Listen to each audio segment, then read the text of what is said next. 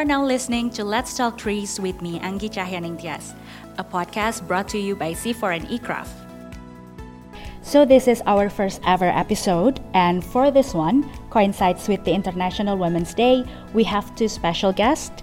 I have with me here Houria Djoudi, Senior Scientist with CIFOR Sustainable Landscape and Livelihood team, and we also have Ana Maria Paez-Valencia, ICRAF Scientist in Gender Unit, joining us from Nairobi. Hi, Houria. Hi, Ana. Very nice to meet you. Hi, Anggi. Nice to see you. Hi, Anggi.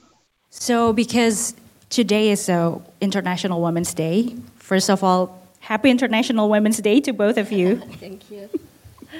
And to me as well, because we're all women here.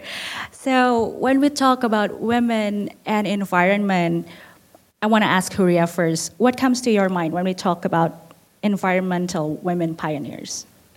Thank you, Anggi. It's really a pleasure to be here today.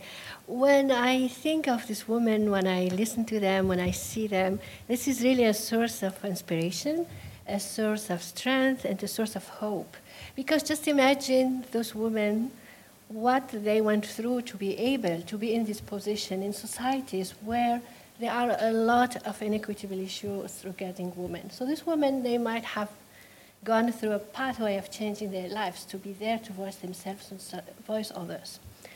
But at the same time, actually, when I think about pioneer, I also think about all the women I know from, for instance, my work, all the farmers, the women farmers in the world who are silenced.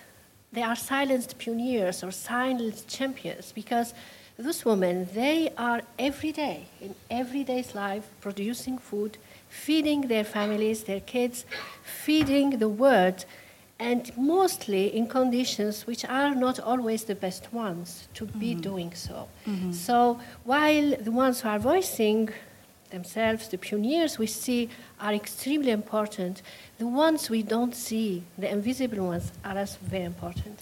Wonderful, Houria. And since we're talking about these invisible pioneers, the women farmers, I need to move on to Ana, who has worked a lot with them. Can you share the story about their life, Ana? Yeah. I think it varies a lot across context, of course, and I have mostly worked in East Africa and early in my career in Latin America, and I can see already big differences there.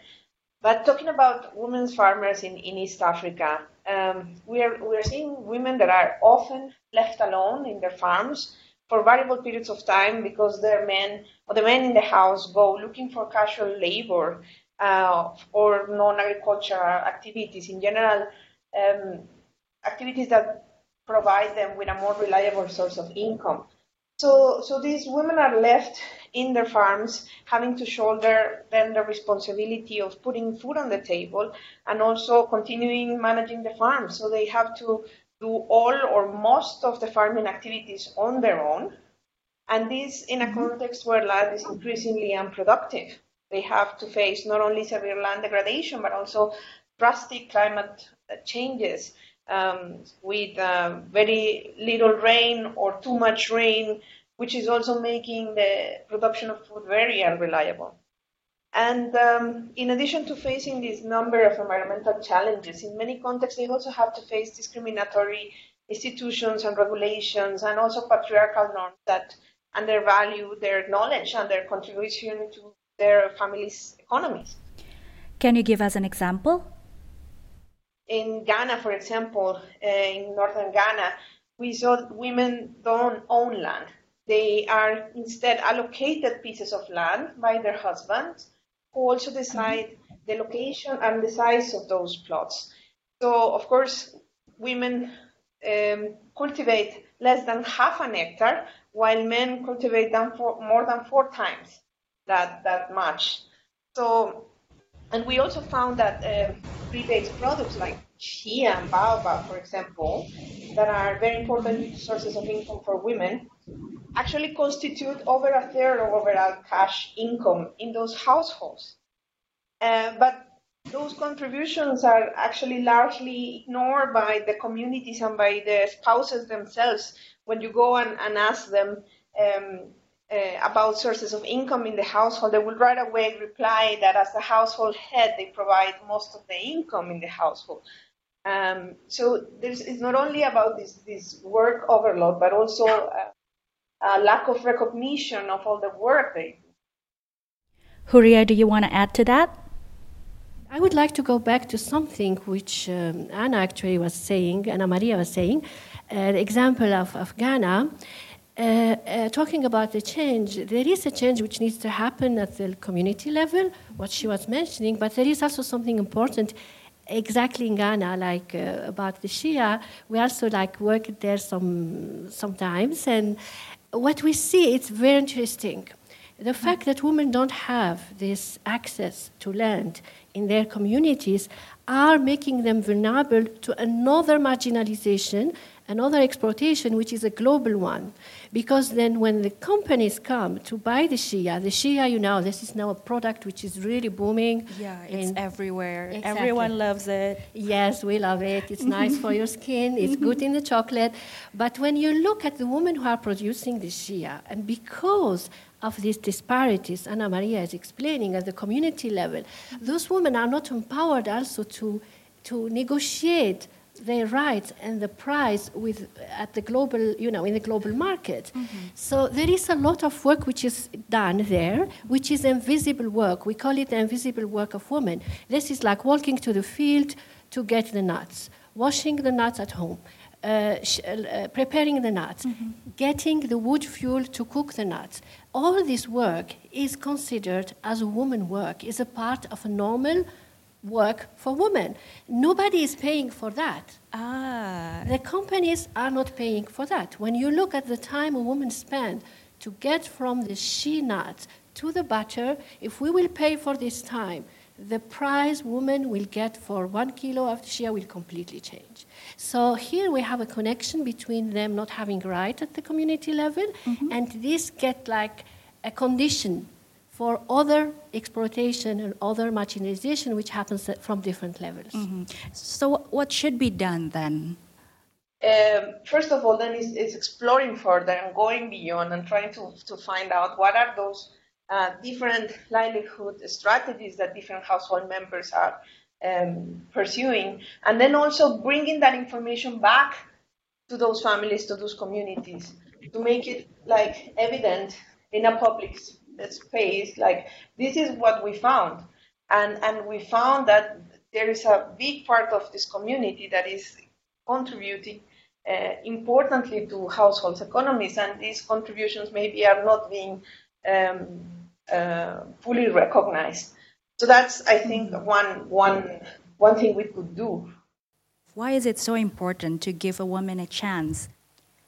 Well, there are different approaches to this question. I mean, you can look at it from the right-based approach, which would be we cannot live in societies now in this year, in this time, where half of the people in the society don't have the same right, don't enjoy the same right. As Ana was explaining, for instance, in this example, that women don't have access to land. This is a human right, to have the same right for women and for other groups in the society. And why it is important, because you can only be a citizen, a full citizen, contributing to your society if you also have the right and the responsibilities to do so. But there is another approach to it. There are so many examples where we see when women and men together work for a change. For instance, in managing community forestries, we see that when women are integrated in the management committees, the management of these resources is better. We also see that, for instance, education of women has direct outcomes on food security of kids. So we see empowering women will come back in terms of outcomes, positive outcomes for the whole society.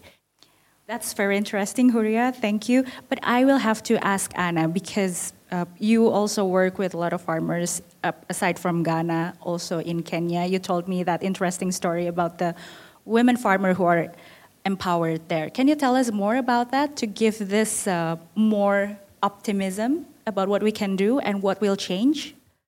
Well, you were talking about empowerment, right? And I think it is important first to maybe clarify what we mean with empowerment, because this can be a very controversial or contested concept in certain contexts. And it's often due to the fact that empowerment is seen as a zero-sum game, where there are winners and losers, but there's not necessarily the case.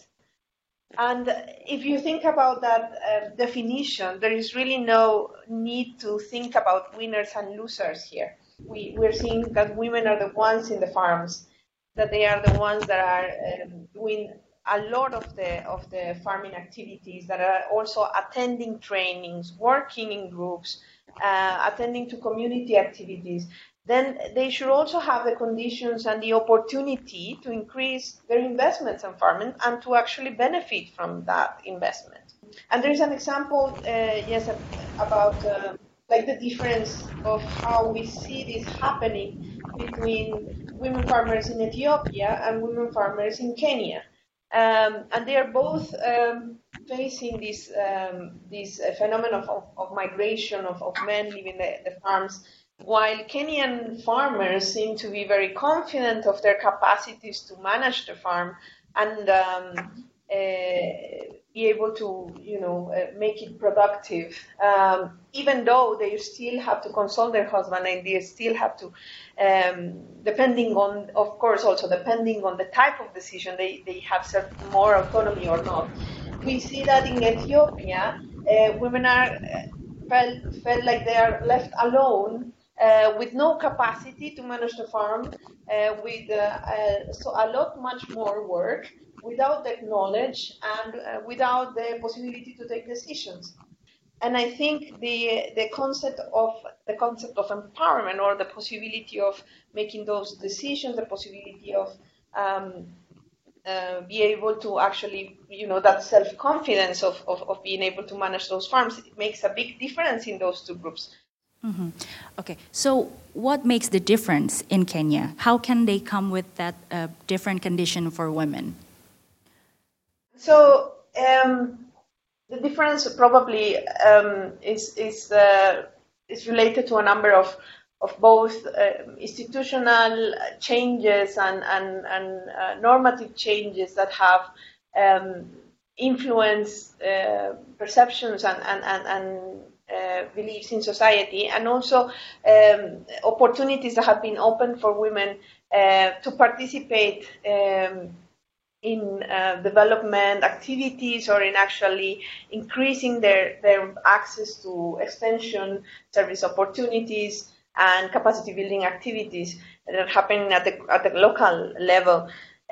So referring to those institutional changes, in the last 10 years, in 2010, there was a big change in the Kenyan constitution, where women were recognized their right to inherit land, and they were also recognized their right to the property when they were married.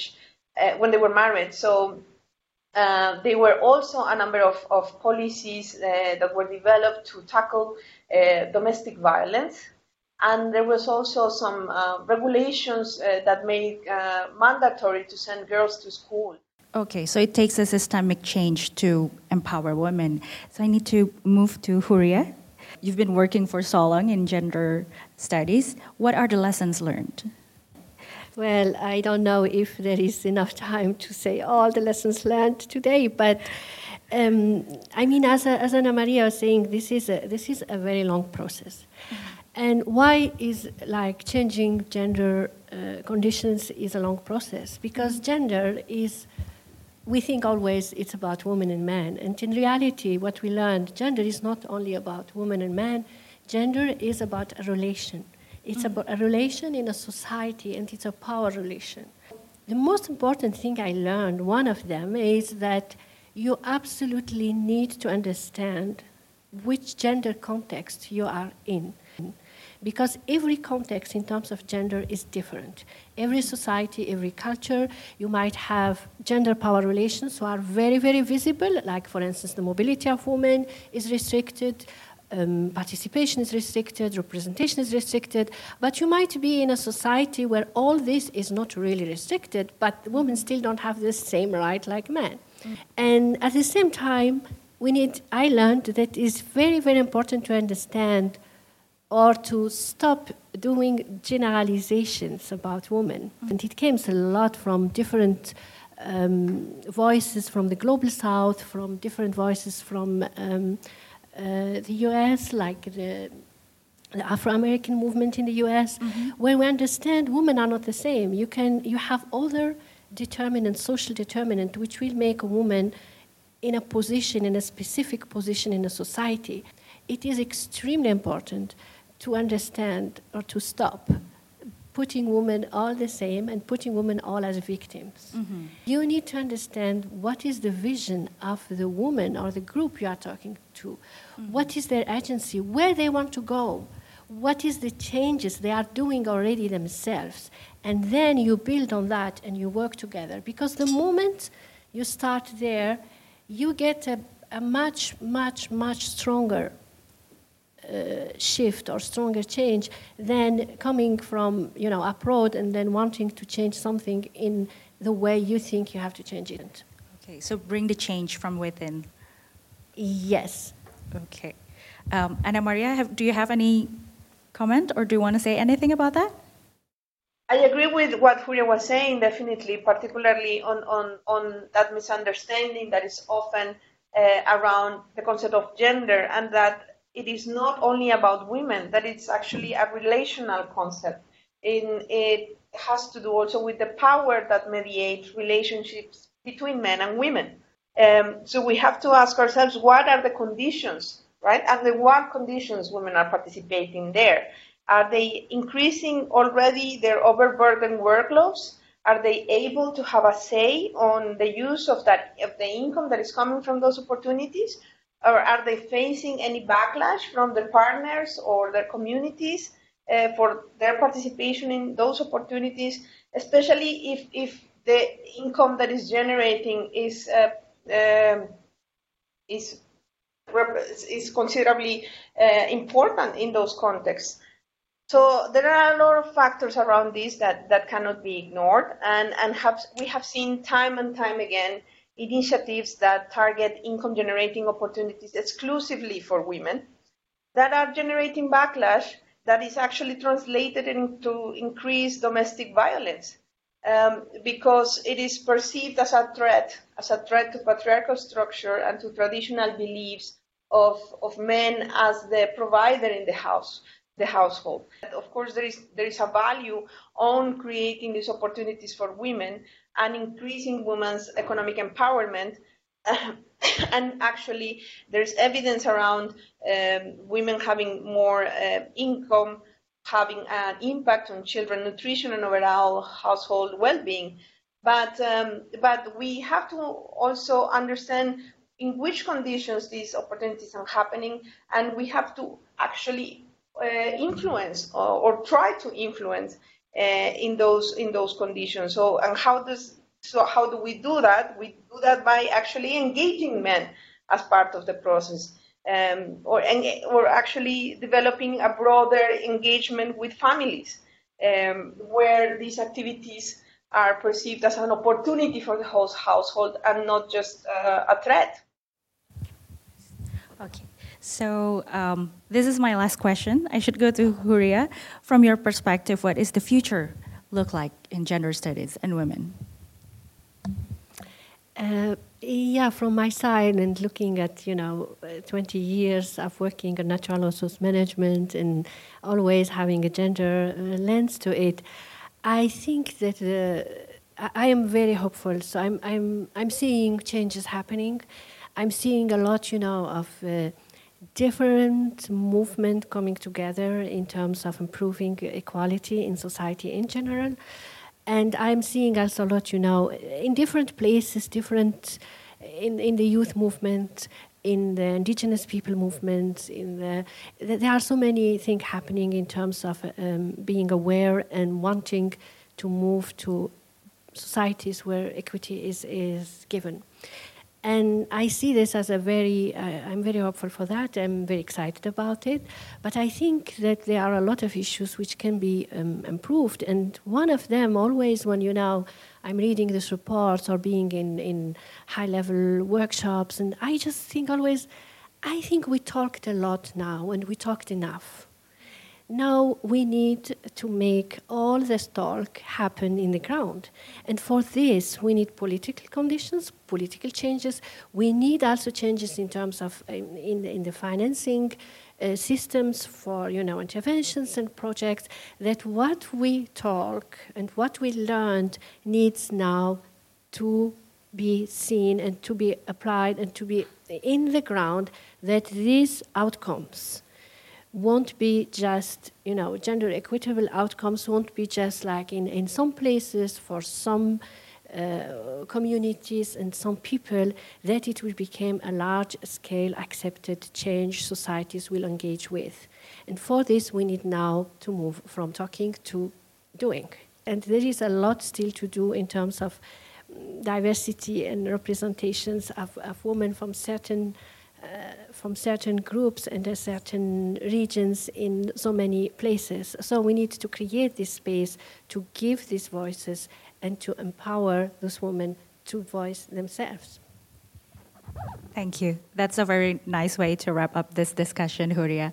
Really, thank you so much for being here, Houria and Ana.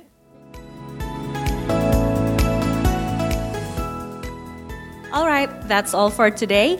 And if you like this episode, please head over to the link provided and don't forget to subscribe.